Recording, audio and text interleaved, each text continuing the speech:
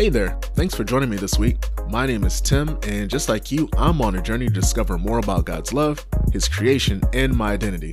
I don't have all the answers, but I've got a lot of questions, and I've got a feeling that you do too. So let's explore together. Welcome to The Sanctum.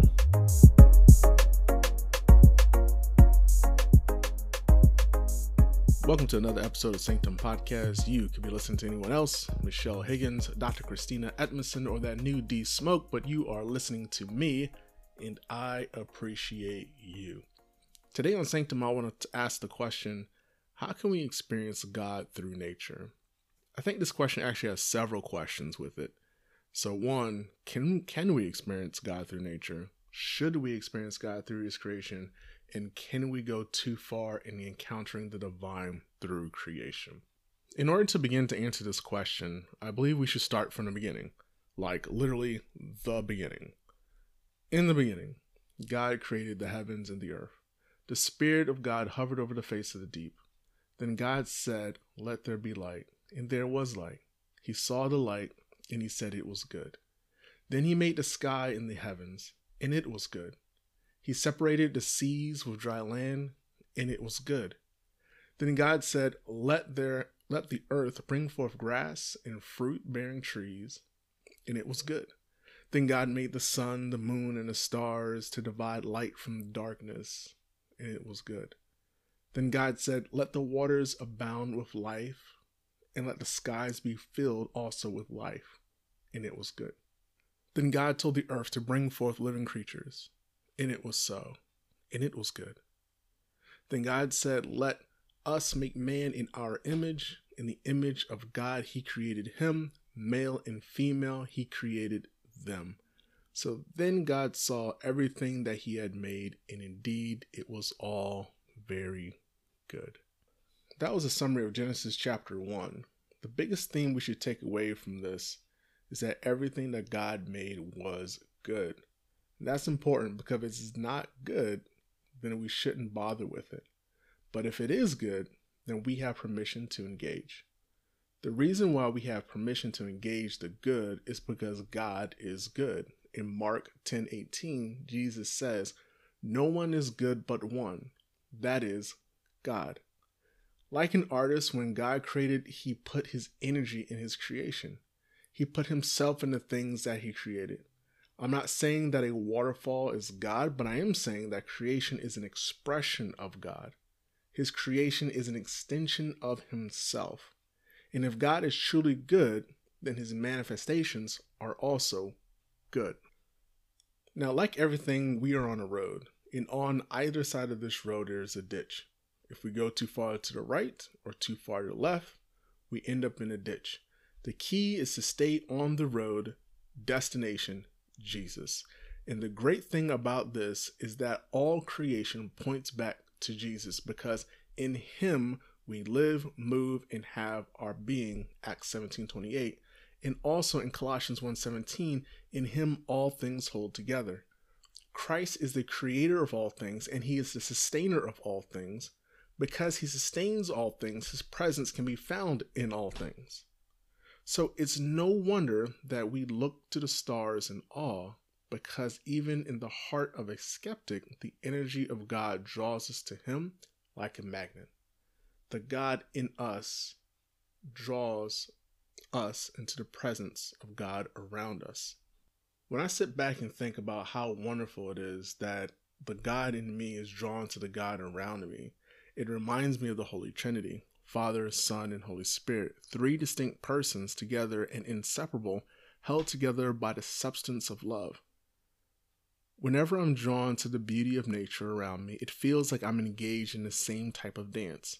The forests, streams, and oceans are all different from me, but through Christ, we are somehow united together. I don't think I have the words to convey that meaning, but if you ever found yourself in total peace while you were away from the hustle and bustle of the world, odds are you can confirm what I'm saying.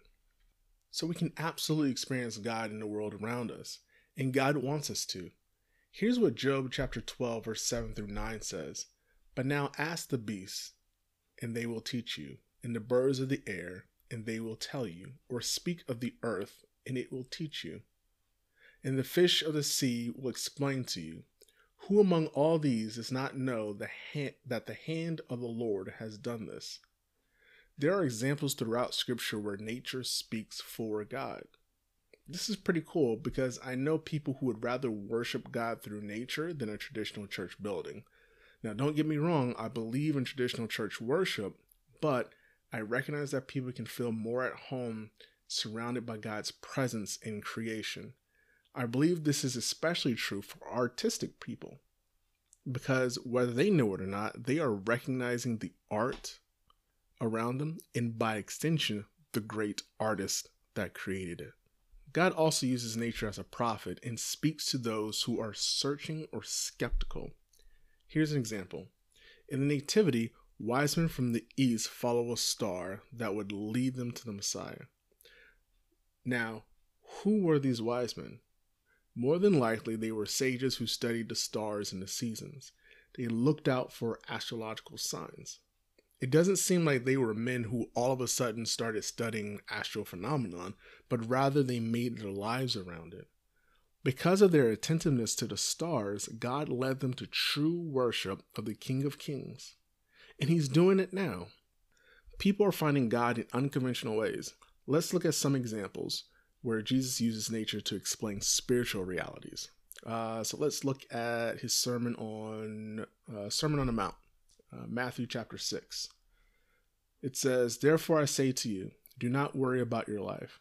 What will you eat or what will you drink? Nor about your body. What will you put on? Is not life more than food and the body more than clothing? Look at the birds of the air, for they neither sow nor reap nor gather into barns, yet your heavenly Father feeds them. Are you not more valuable than they? Which of you by worrying can add 1 cubit to his stature? So why do you worry about clothing? Consider the lilies of the field, how they grow. They neither toil nor spin. And yet I say to you that even Solomon in all his glory was not arrayed like one of these. Now if God so clothed the grass in the fields, which today is and tomorrow is thrown into the oven, will He not much more clothe you, O you of little faith?" Jesus uses what we often take for granted in nature to preach about spiritual truths.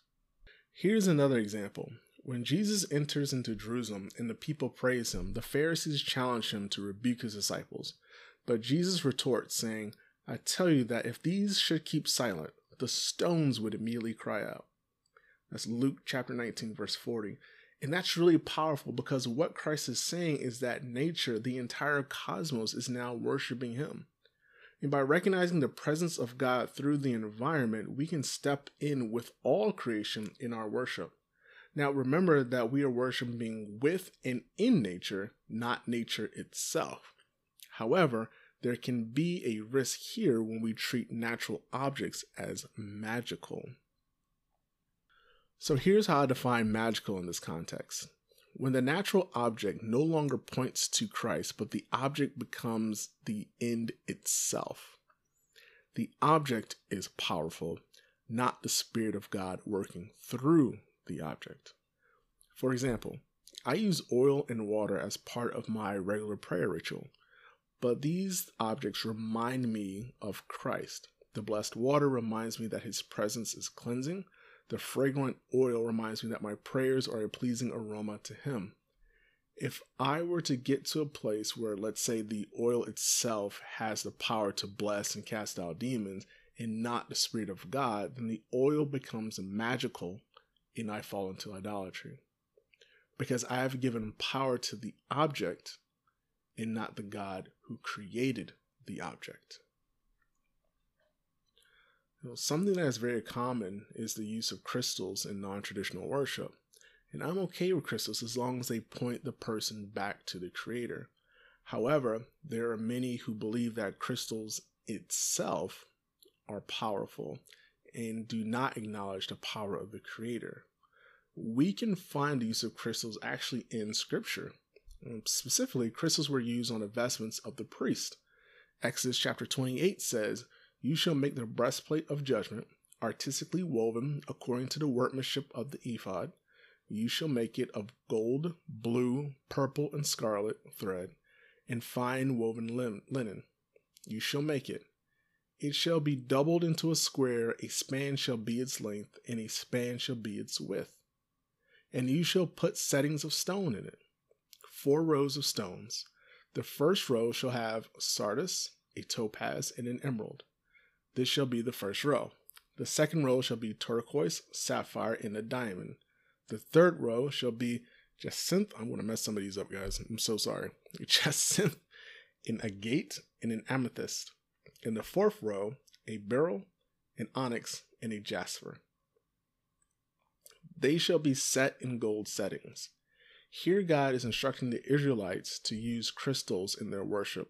So there's no way that I can believe that crystals are necessarily bad because we find them in the Bible, but they must point us back to Christ. These things can be very foreign to us in the West and are more common with Eastern thinking, which tends to be more mystical. Personally, I pull up a lot of my theology from the East.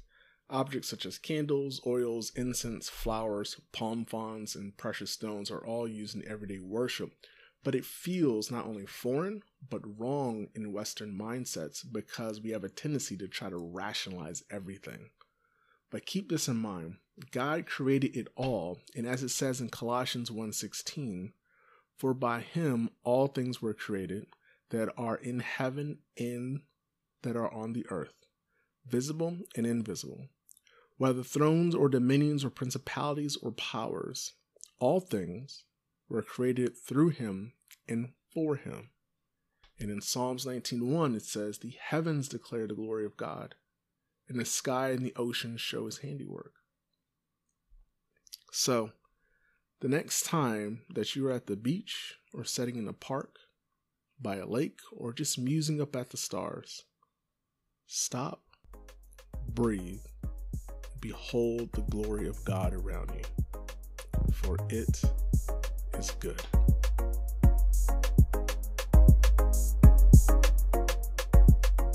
Thanks so much for listening this week. I hope you enjoyed the message and were encouraged to believe a little more. Feel free to check out my website, sanctumpodcast.com, for show notes, resources, and reviews. I also love hearing from listeners, so if you have a question or an idea for a show, don't forget to say hey. I'll see you in 2 weeks for another episode of Sanctum Podcast. Until then, be blessed.